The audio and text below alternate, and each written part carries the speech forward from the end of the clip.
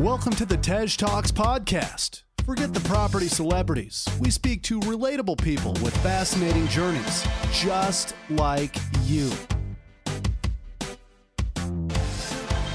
Hosted by Tej Singh, we bring you news stories, life-changing deals, and expert advice every week. Good morning, everyone, or good night, or good evening, depending on when you're listening to this. Welcome to another Tej Talks episode. On today's show, we have Martin from Yorkshire. Got another Yorkshireman on the show, eh? And we are talking about, well, quite a few things, actually. We're talking about serviced accommodation and why he doesn't do it anymore, commercial to residential and how you can get started in it, buy-to-lets, HMOs, and potentially a little bit of land, and what his favourite one of these is. We also talk about some of the management of HMOs. This episode, I think, is less focused on, say, the figures and deals, but more focused on maybe the mindset and structure to being successful in property. Martin was a professional footballer for 14 years before he got into property, and he still plays at the moment. So I think this will be an interesting one for anyone who is a sports person or has a career that can be short-lived, to kind of learn about his journey and how he lost a lot of money to a financial advisor. Bad. If you want to make a passive investment, please get in touch with me. If you want to earn and learn, get in touch with me. Martin, welcome to the Tej Talks podcast. Thank you very much. Excited to be here. I'm definitely a Tej fan from the social media side of things, so it's an honour to be invited on. Good, not a problem. So, am I right in saying that you were a professional footballer for 14 years? Yes, that is correct. Yeah, this is the first season that I've not been full time. I'm still playing. I'm just part time now. So that's kind of freed my days up to focus on the property. But yeah, other than that, it's been a long time in football. So before we kind of get into what you're doing in property, am I right in saying that you went to school, you were a footballer, and that's kind of been your only career and your main thing you've been doing up until property? No, not 100% true. That it's I left school. I was playing football, but I didn't kind of take the general path that footballers kind of get picked up as a kid. I didn't do any of that. I was just kind of playing locally part time.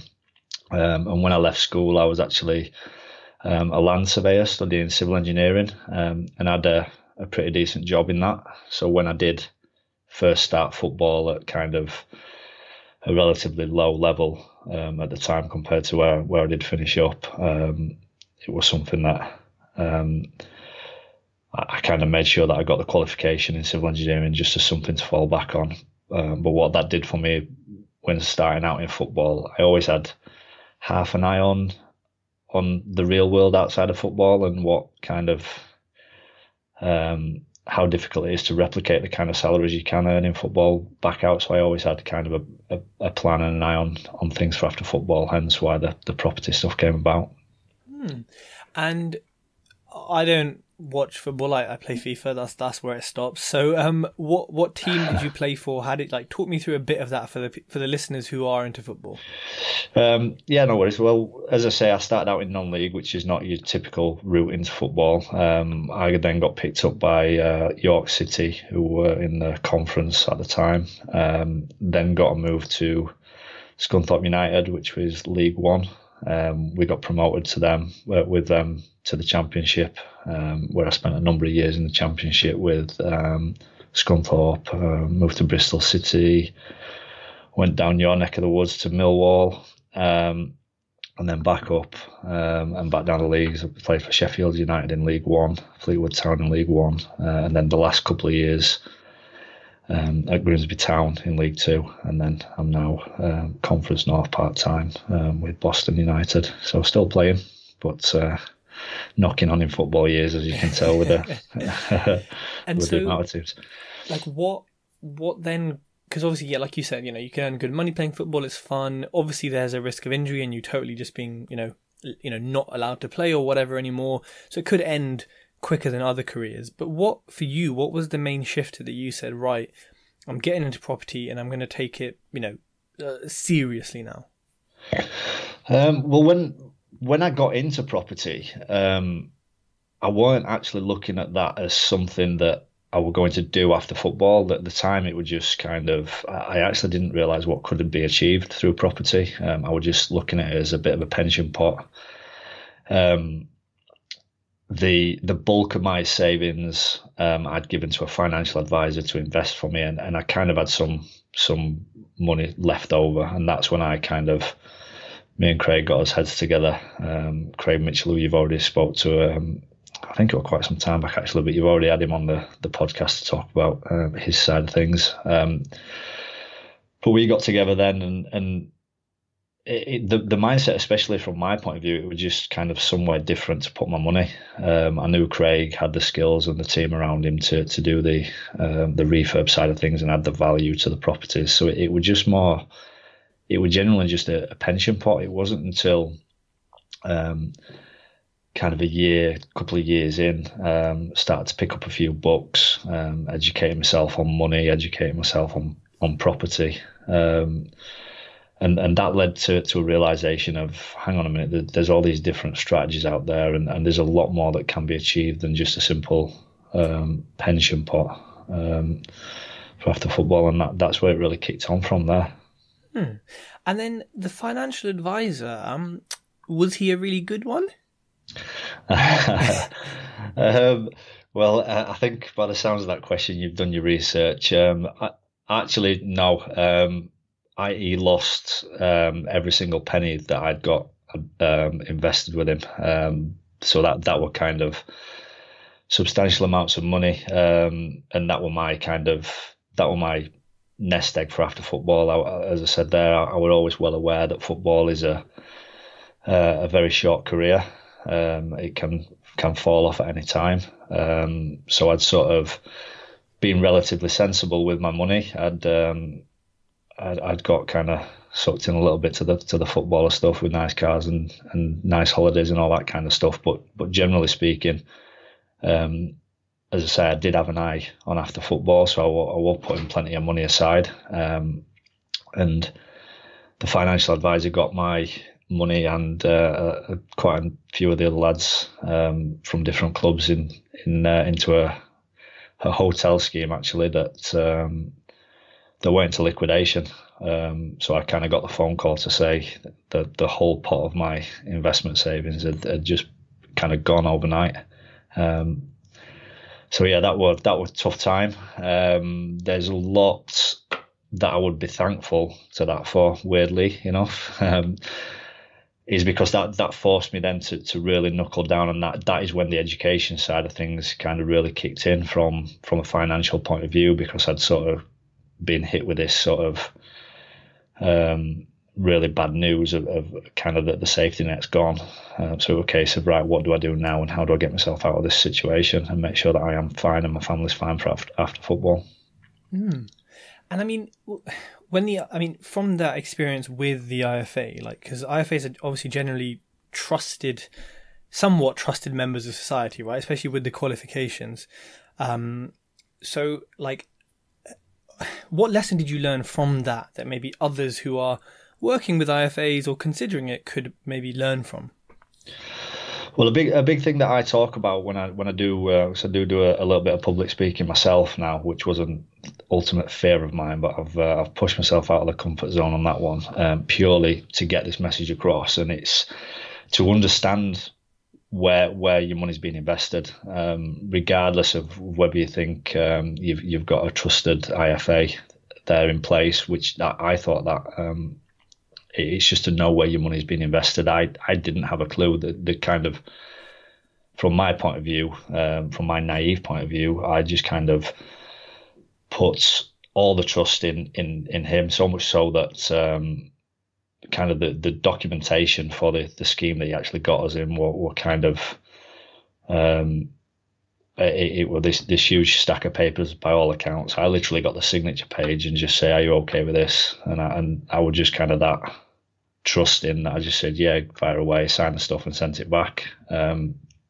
So it's just, and this were a guy in a company that had come recommended as well. So it's kind of not always kind of trusting everything that you hear and everything. It's making sure that you do your own due diligence and making sure you've got a thorough understanding of where your money's being invested, and that's both in and out of property. There's people, there is people there that, well, there's two sides to that. There's people there that are willing to jump on and take advantage of people. We were all kind of youngish lads that were kind of earning a lot of money and kind of just took that for granted. So there's a lot of people out there that will kind of prey on that and take advantage. But then the other side of that is people do make mistakes. So if you're putting kind of all your financial future in someone else's hands, that they can still make the mistakes themselves. So it's just understanding that when you're saying okay to something and when you're allowing things to happen, it's that you've done your due diligence and you know yourself that you're comfortable with what's being presented, because things can go wrong, as definitely and they often do. And I think also it's like it's easy to get caught up on titles and like assumed trust, like, oh, they're this, job title, they know what they're doing, oh, they're a solicitor, they know how to. And it's like, as annoying as it is, even if you want to outsource stuff like, your investments or whatever, I think you always have to have like a base level understanding of it so that you can then pull people up on it or choose not to do it. Like if you're doing refurbs in a house, you need to know what good plaster feels like or what, good wiring looks like, just so that you can then say, I'm not happy with that. And it's the same with your investments, right? It's kind of, it's very easy, in fact, to make a mistake like that for anyone, right? So as long as you learn from it, right, which you have. So yeah, exactly that. And I'm trying to kind of, one of the things that I want to do down the line is to set up a bit of an educational program for sports people or people with kind of shorter careers and things like that just kind of educates them on the fact that they need to be taking responsibility too and not just leaving it down to other people to do so. So that's a pipeline thing at the minute, but it's something that I'm hoping will come to fruition at some point. Yeah, no, I think it's necessary. I think everyone needs financial education, right? And especially if you have a shorter career where you get paid potentially like a shitload of money and you're like, oh, what do I do with it now? This person says they can 10x it, let me give it to them, right? So it's like I think it's definitely needed. So you lost money there and then you had some left over that you got into property. What was you like back then when you first started? Because a lot of listeners are potentially sort of you back then. What was your like, did you have a strategy or was it kind of, I know you said you just thought it'd be a pension pot, but when it comes to actually like buying houses, did you say, right, I want 5 a year, that equals this much a year, I'm happy? Or was it just like buy some houses? It was literally just me and Craig probably over a drink, just saying, do you want to buy a house? I think Craig were having a bit of a slower period with his kitchen stuff at the time, and I had this little pot of cash, thinking, what can I do with it? And the mindset around the property stuff at the minute was that were actually probably the slightly riskier thing to do, but it was literally, when we got into it, it was just, right, we'll just get this one project. It was an old shop that the guy had started trying to split into 2 flats himself, and just got way in above his head. He'd clearly not thought about regulations or anything like that. He'd massively devalued the property and got himself into a bit of a pickle, really. So we helped him out of that at an absolute steal. We bought the building for 52,500. I think we spent 30 on it, which there were a lot of work went into that. That when Craig were literally doing absolutely everything himself. So time wise, it probably took a bit longer than what projects do these days when we know, just to get the team in and all that kind of stuff. But that then revalued at 130, and the initial thing for that, I think if my memory serves me right, I think we were planning on flipping that, but we realised ourselves that we could refinance and take the money out. And that were before. One thing I always say, when me and Craig got into property, we had no, what I'd call investor knowledge. We just jumped. We knew the area that we're investing in, both of us had grown up in that area, so we knew this was a really cheap building, and we knew that Craig had the skills and the team around him to add the necessary value to a project. But we didn't know that buy, refurb, and refinance was a strategy. We just kind of that just kind of happened. We didn't know any of the creative ways of doing things that we know today. We basically just knew that that flipping was a strategy, and for some reason we just decided that we were going to keep hold of this one and refinance the money out. But as I say, it came from a place where we had no real investor knowledge. We had no goals of what we were going to achieve beyond that. It was just let's do this project. And then once that happened, it was sort of, well, hang on, that worked really well. Let's go again. And we just left it at the same pot of money. We did quite a few flips after that, just purely to build the pot up. But it was a slow process. Like people, like we, as I said, because we didn't have the investor knowledge, we were just kind of putting as money into this one project, under the same impression of as everybody else, that if you haven't got any money, then you can't do property. So while ever that money was tied up, we literally down tools on looking for any more investments. We literally just sat on his hands until Craig had turned the project around, and then we'd gone through all the refinancing or sale process, and then we'd go again. So we're buying right, and the stuff that we're buying, we always knew, because like I say, having a good knowledge of the area really helped us out. But it was a slow process for the first couple of years. It weren't until we started picking books up and going to networking events and seminars that we really started to pick up momentum. And how many years or so did you kind of, as you kind of mentioned in your email, plod along for before you went into education?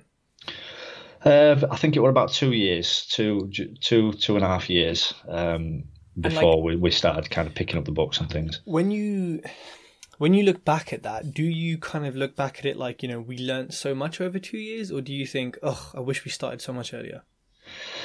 There's possibly a little bit of both, because I do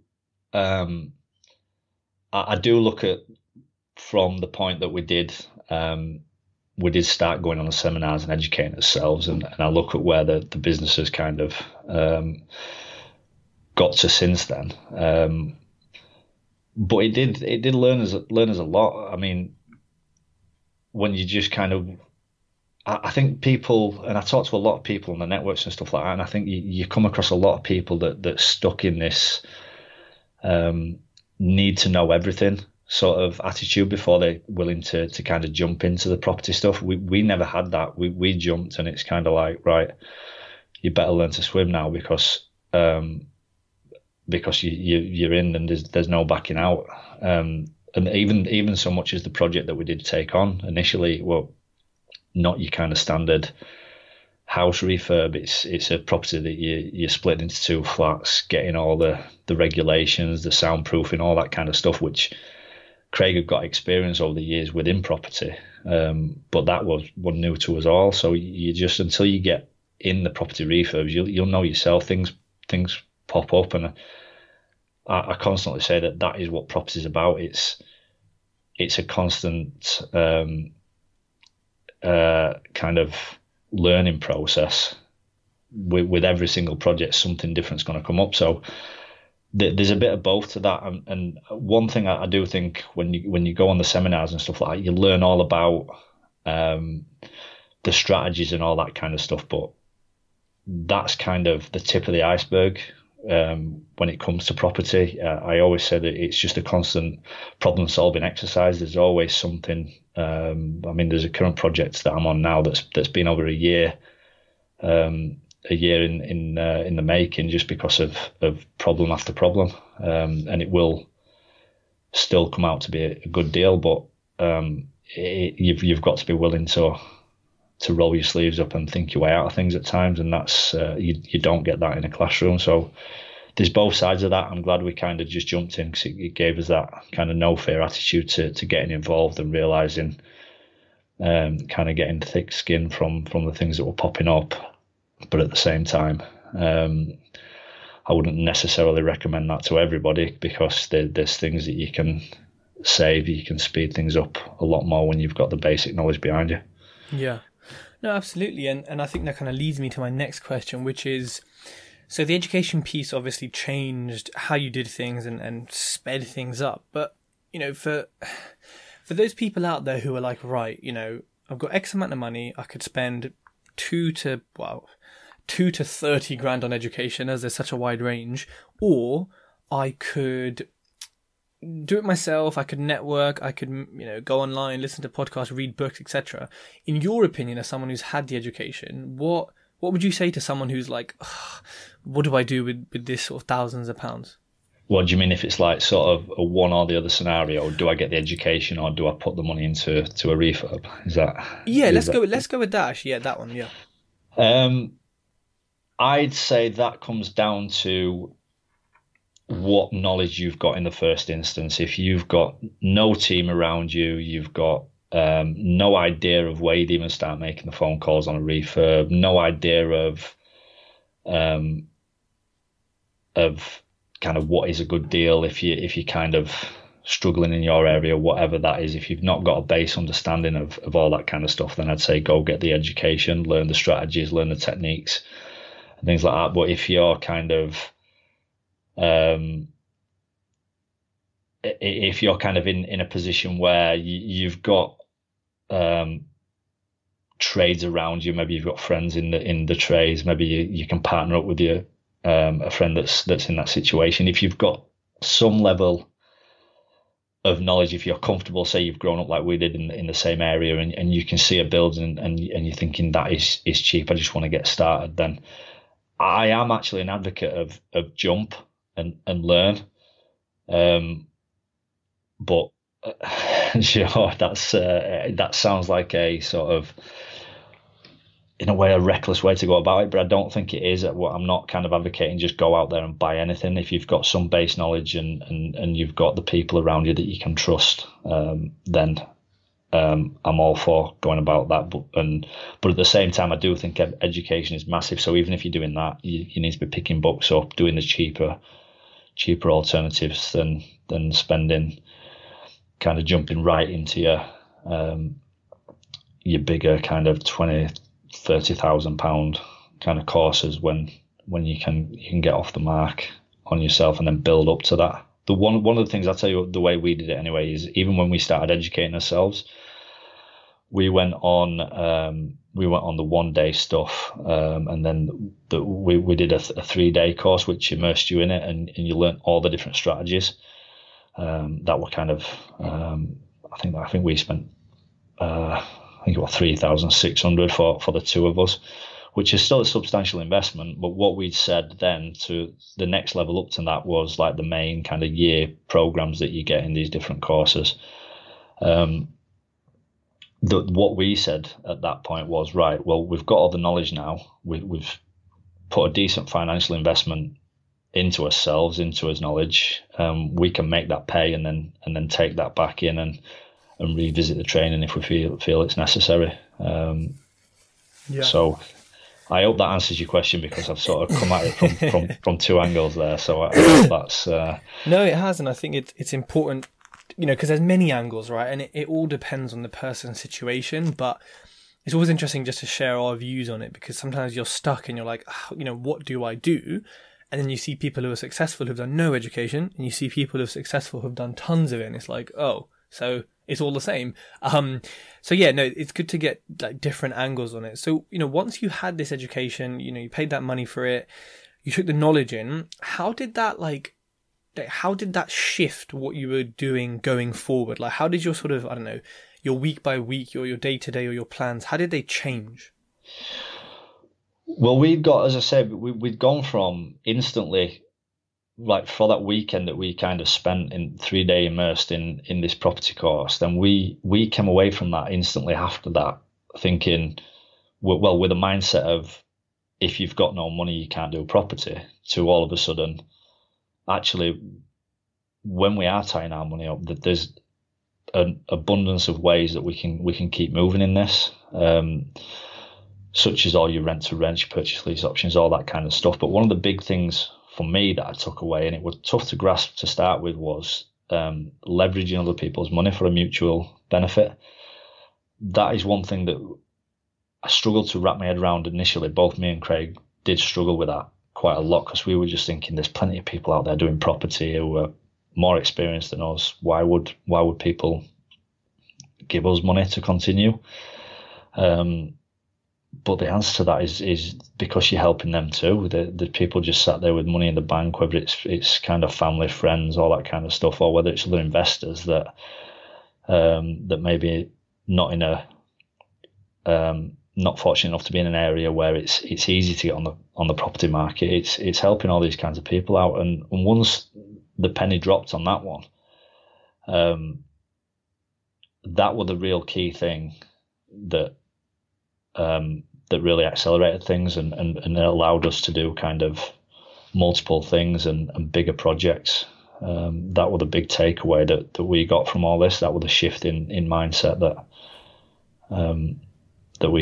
I took away from that personally anyway. So, that's a good point, because I think it's not something that's discussed a lot. I think what's discussed is, how to find investors, where to find them, all the kind of mechanics, but the actual mindset of, working with an investor, it can be a big shift. I mean, especially if you've had a job. I mean, if you worked in investment banking, then, potentially it makes more sense. But if you've worked in most jobs, you're potentially not going to come ready with an understanding that, hold on, Auntie Jane from down the road is going to give me $100,000 and I'm getting a house. And you're like, what are they getting for it? Oh, they're getting a percentage interest. And you're like, hold on. Yes, they're getting 2, 3, 4, 10, 12 times the bank on their money. And once you realize that, it like you said, it opens things up. But I mean, for you, was it an easy shift, or did you have to sort of talk it out with Craig, or how did you sort of work through that? Oh wow, people are going to lend me money. It weren't an easy shift. Definitely weren't an easy shift, because I think, again, from the mental side of things and from a confidence point of view, I'm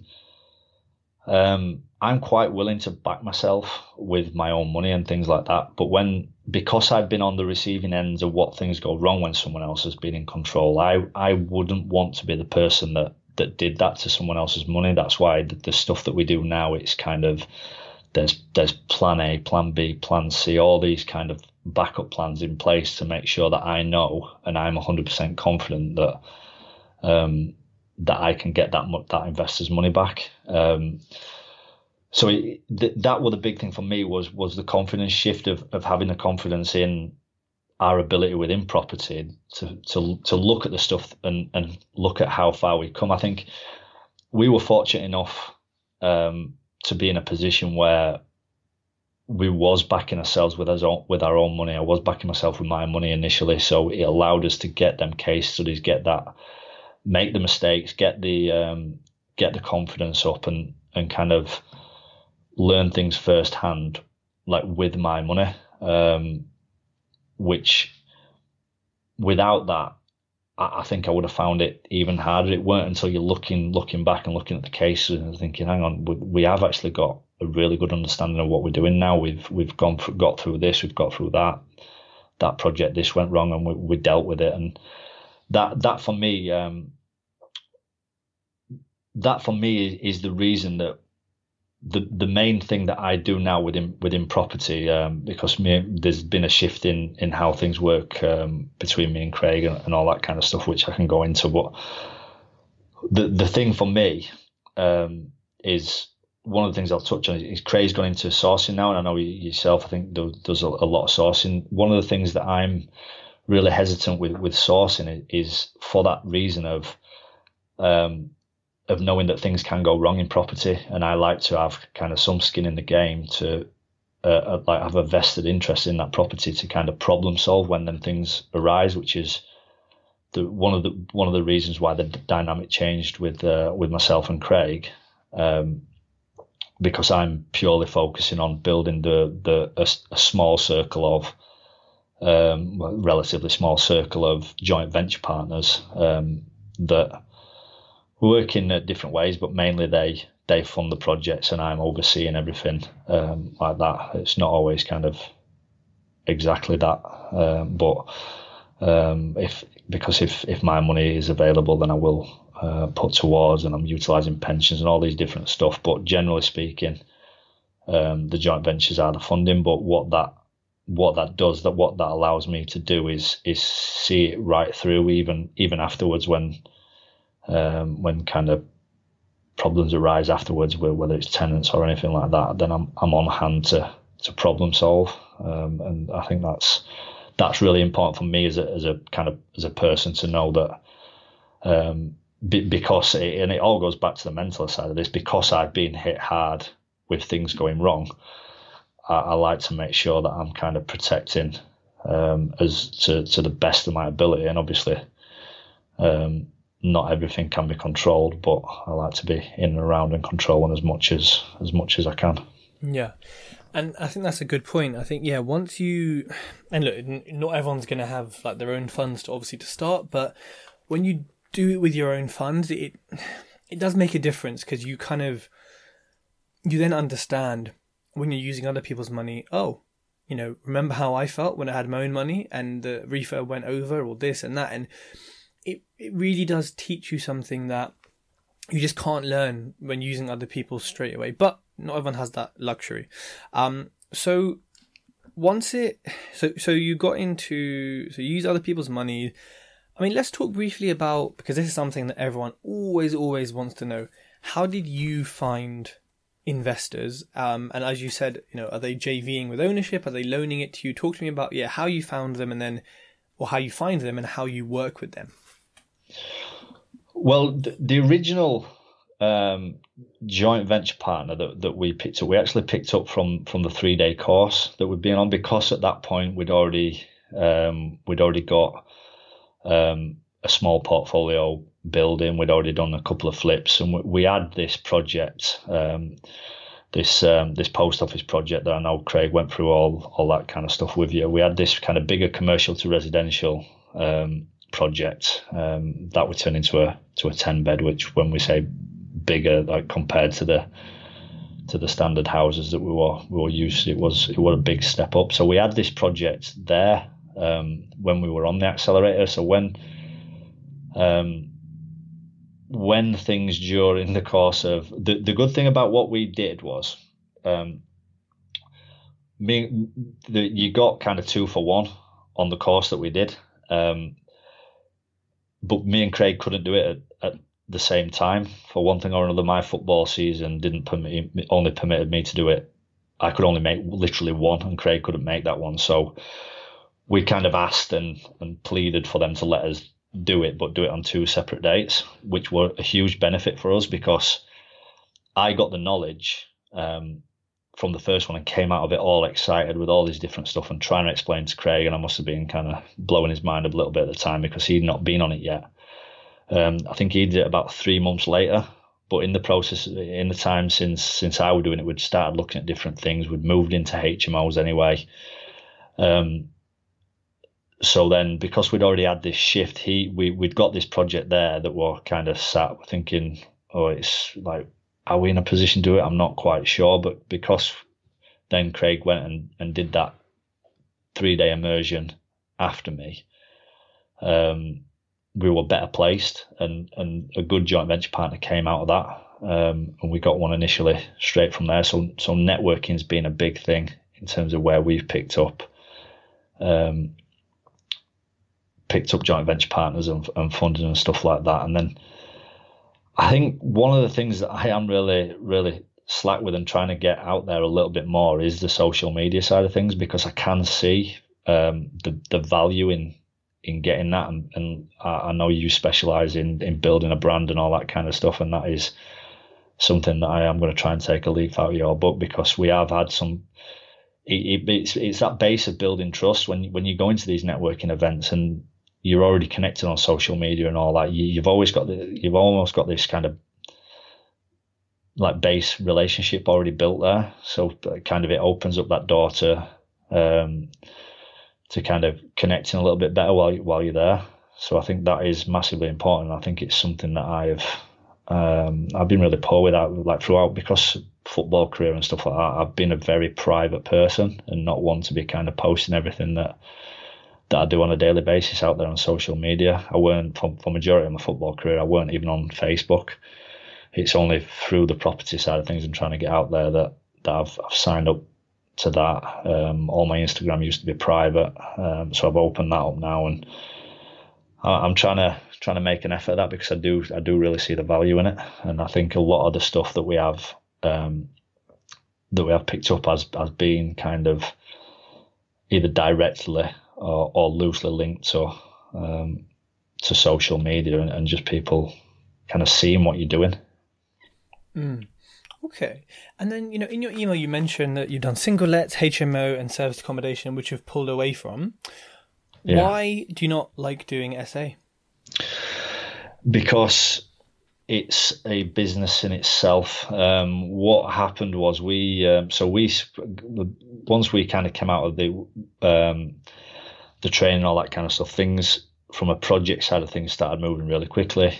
We also had the lettings company that was obviously growing with our portfolio, and then we started pushing that and getting that out there to other landlords, which became busy in itself. And then the service accommodation units that we got, it just became we became too stretched, to be honest. So we sat down and the decision was either we throw some serious time into this and run it as a business that it deserves to be run as, or we pull away. And the focus was always wanted to be growing the portfolio and doing kind of building up the projects as we go, doing bigger commercial to resi stuff, and then even eventually moving into building, which Craig's already made that leap, and I'm hoping to do at some point down the line as well. But it was just the time aspect of it. It either needed to be run properly or kind of pull away from. We were kind of getting just sort of left to its own devices and suffering because of that. Whereas it's the passive stuff that we're more interested in. I think service accommodation can be a really good strategy if that's kind of if you're interested in managing service accommodation. I think it's very hard to get service accommodation that's passive. We're getting kind of managers, a management company in or stuff like that. The platform fees. It's just a business in itself. You need to take something out of the equation, whether it's kind of really pushing the marketing side of things to get direct bookings, or whether it's removing the management service so then that profit's yours. There's different ways you can make it work, but if you're just relying on kind of solely being passive in it all, it's a difficult one to be in, I think. Yeah, I agree. I think like you said, it's a business within itself. It's hospitality, so there has to be the passion for it and the need and the time and the want to give it that time. So you mentioned commercial to resi. Now, this is something that, I guess for people starting is it maybe an aim or something in the future? It's not something that people maybe do straight away. But from your experience in commercial to resi, what is your your top 3 tips for doing a commercial to resi project, or looking for it, or anything about that at all, for people who haven't done one yet? I'd have a good understanding of planning. I think one of the things that we hit straight away, especially if you're doing HMO, was a backlash from a planning perspective. So it's understanding what you can and can't do planning wise. I think definitely get a really good understanding. It is linked to the planning, but get an understanding of the prior approval stuff, because that can save you a lot of headaches. Like I say, there's a lot easier avenues to go down through prior approval if you know your use classes and all that kind of stuff. And then it's having a good understanding of your costings. There's there's different stuff to just a standard refurb. Like there's acoustics, there's regulations, there's obviously regulations in your normal stuff, but it's just a different level. It's just, for me, it just comes down to an education. It's a similar sort of thing in terms of, again, I keep going back to it. It's just a problem solving exercise, but education takes out a lot of uncertainty and a lot of the risk that's involved. So I wouldn't be scared off by even starting on commercial to resi, but I would find your feet with a couple first, but I wouldn't be scared of making that jump into commercial to resi. It is just very much a similar thing. There's just different things that you need to educate yourself on. That makes sense. And I think, the thing you said about acoustics, and I guess you also then potentially have like splitting supplies and things like that. I think it's easy to say, okay, I've done buy-to-lets, so if we do a commercial to resi, that's basically, let's say you're doing shop to 2 flats, that's 2 buy-to-let refurbs. But like you said, there's a few other bits and bobs which you have to factor in that can cost a bit and can delay you, like splitting supplies and things like that. So it's that education piece, right? Knowing, okay, actually there's a few bits and bobs that are missing that we haven't done in buy-to-let that we have to do now. So when it comes to now, because you've done SA, single let, HMOs, and commercial to resi, in your opinion, obviously not SA, but which of these do you like the most and why? If you would have asked me that 12 months ago, I would have been saying HMO all the way. Because of the higher cash flow and things like that. But I do think that it is slowing down for me a little bit, because particularly the area that we actively invest in, and I hear a lot talking through different people across the country as well, is that it is getting a lot more popular for people to be doing HMO. I think there's more of an understanding of what a HMO is now, especially among investors. So there's definitely the competition is definitely getting more saturated. So for me, I'm looking to do the more commercial to resi in terms of commercial to flats. So still the bigger projects, but then the end product is more single let or even sell, just until I've monitored how the market, because I do think the HMO market works in waves. You go through a point where everybody's all excited and wanting to get involved, and then things start to slow down, and then there's a state of panic, or HMO doesn't work and things like that. And I'm not saying HMO doesn't work, because it's still working for me quite well. But I'm just kind of trying to diversify a little bit in terms of, I'm trying to step up in level in terms of the projects that I'm taking on. But I'm also kind of not putting all my eggs in the HMO basket at the same time. So I think you need a certain level of underpinning, which single lets are still really good for. And then I think the HMO market, you will learn a lot doing that. You'll get a lot more hassle if you're trying to self-manage. But I think it's another good little learning curve, and I think it is a market that definitely still works. But for me, it's the commercial to resi stuff that I'm really passionate about, and I'm trying to step up into to that being flats rather than HMOs. Yeah, that's interesting, and I think it's good to hear it from someone who's done a few of the strategies, right? Because for people who are looking at them thinking, "Oh, which one do I want to do? Which one do I not?" It's tough when you haven't done them. So, a question on HMOs though, which I'm asking everyone now: the management of HMOs. So obviously, I know you've got the lettings agency that you kind of use to probably self-manage things, but generally speaking, it might be a silly question, but HMOs, how much more management do they have than a single let? How passive is passive with HMOs in your experience? It's a lot more hassle. It is a lot more hassle. I'm not going to kind of paint over the cracks on that one.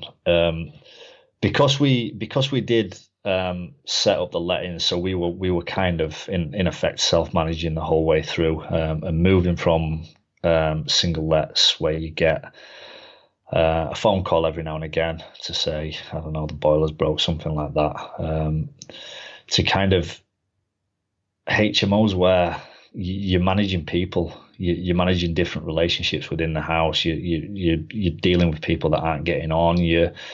There's a totally different side to property when you're managing HMOs, and it's trying to kind of, like I say, you're just always on a constant battle of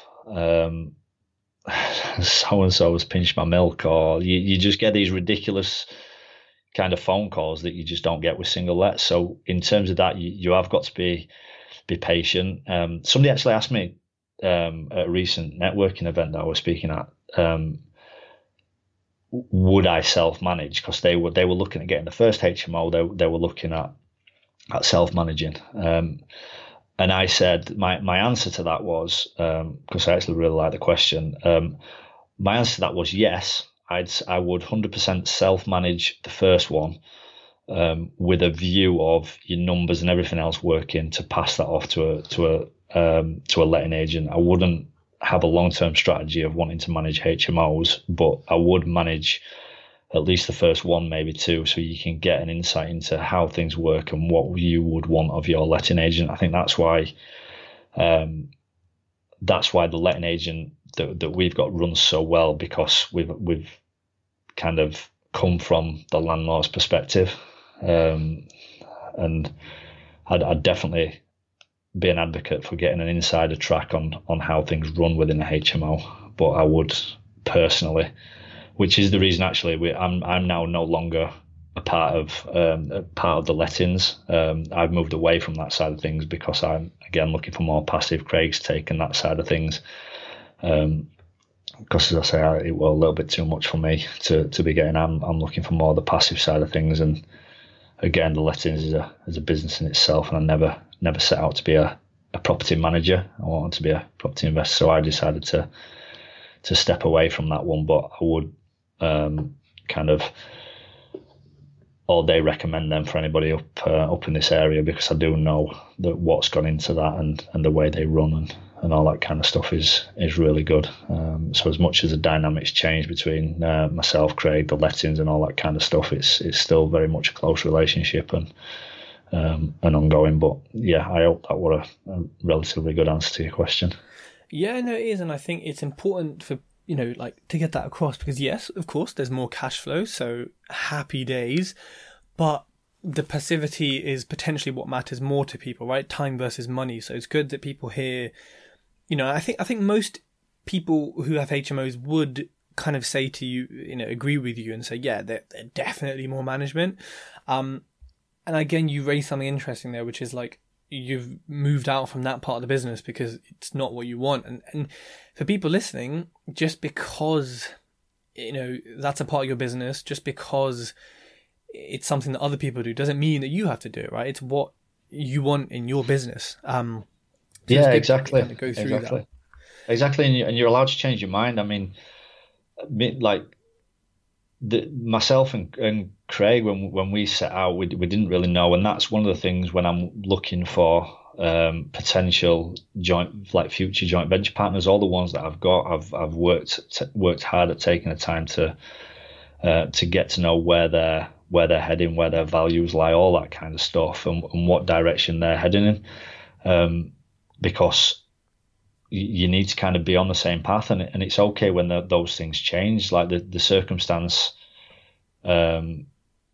with me at the time when we set up the lettings, it was something that I wanted, and happy days, it made sense. And then as things go along and you realise, actually, I'm now spending all my time doing kind of relatively menial tasks, kind of down at the properties, like kind of doing stuff that anybody can do really, instead of being out there viewing, finding the next projects, working, building relationships up with investors, all that kind of stuff. It was taking me away from that. So it's important to sit down every now and again and analyze where you're spending your time. Is that aligned with your goals? What are you wanting to achieve? And just make sure your daily actions are still kind of pushing you towards where you want to be, because it's easy to get sidetracked and get pulled in a different direction. So that was kind of one of the big factors for myself in terms of pulling away from that and just changing the dynamic of how things were working, is because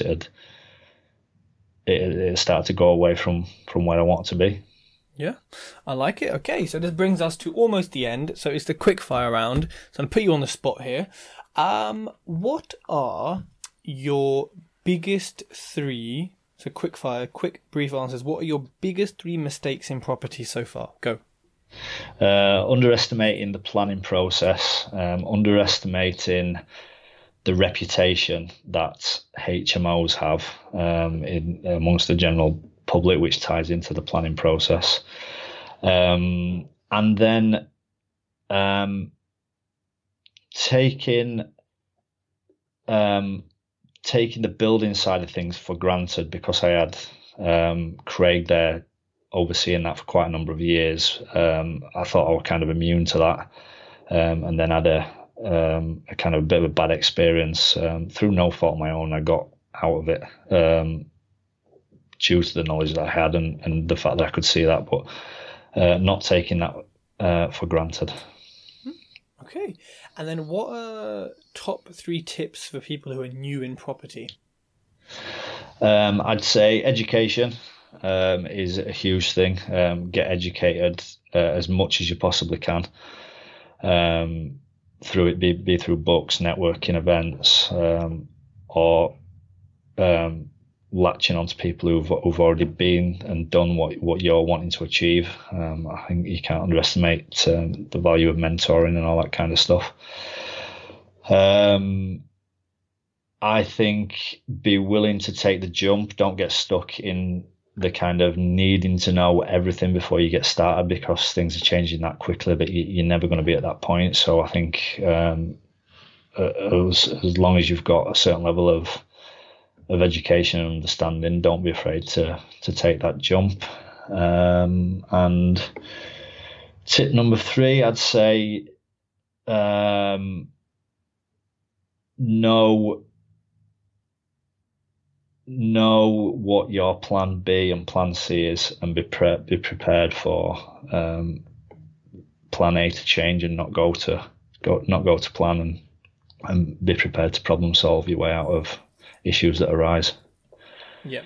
Problem solving is, it's literally every day, innit? There's always bloody some problem to solve, and you're like, oh, I fixed that. Oh, no, it's back. Okay, cool. How do we fix it again? Or new problems all the time.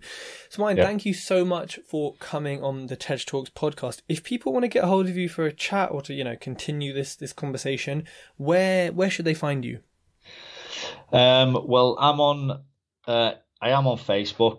They can connect with me on there. The main thing that I'm active on at the minute is Instagram. So my personal profile is Wooly11, WOOLY11, and my the thing that's purely properties is Wolford Properties. So either of them two. But if people want to get in touch with me, just connect. I'm more than happy to pick up the phone if people want to come up and see some of our projects. If they're local, come and grab a coffee, whatever, then I'm more than happy to spend the time in meeting and helping people, because I think it's really important. People have helped me along the way, so I'm always willing to help others.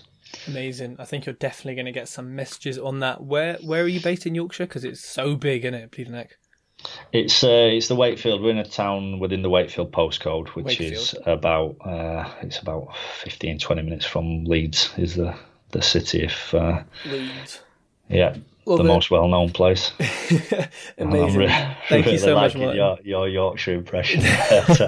I'm a Leeds baby. Keith Lemon, mate, he's my idol. I literally wish I could be like him every single day. Amazing, Martin. Thank you so much. No worries, my pleasure. Thank you. If you like this podcast, connect with Tej on Facebook, LinkedIn, and YouTube for more great content.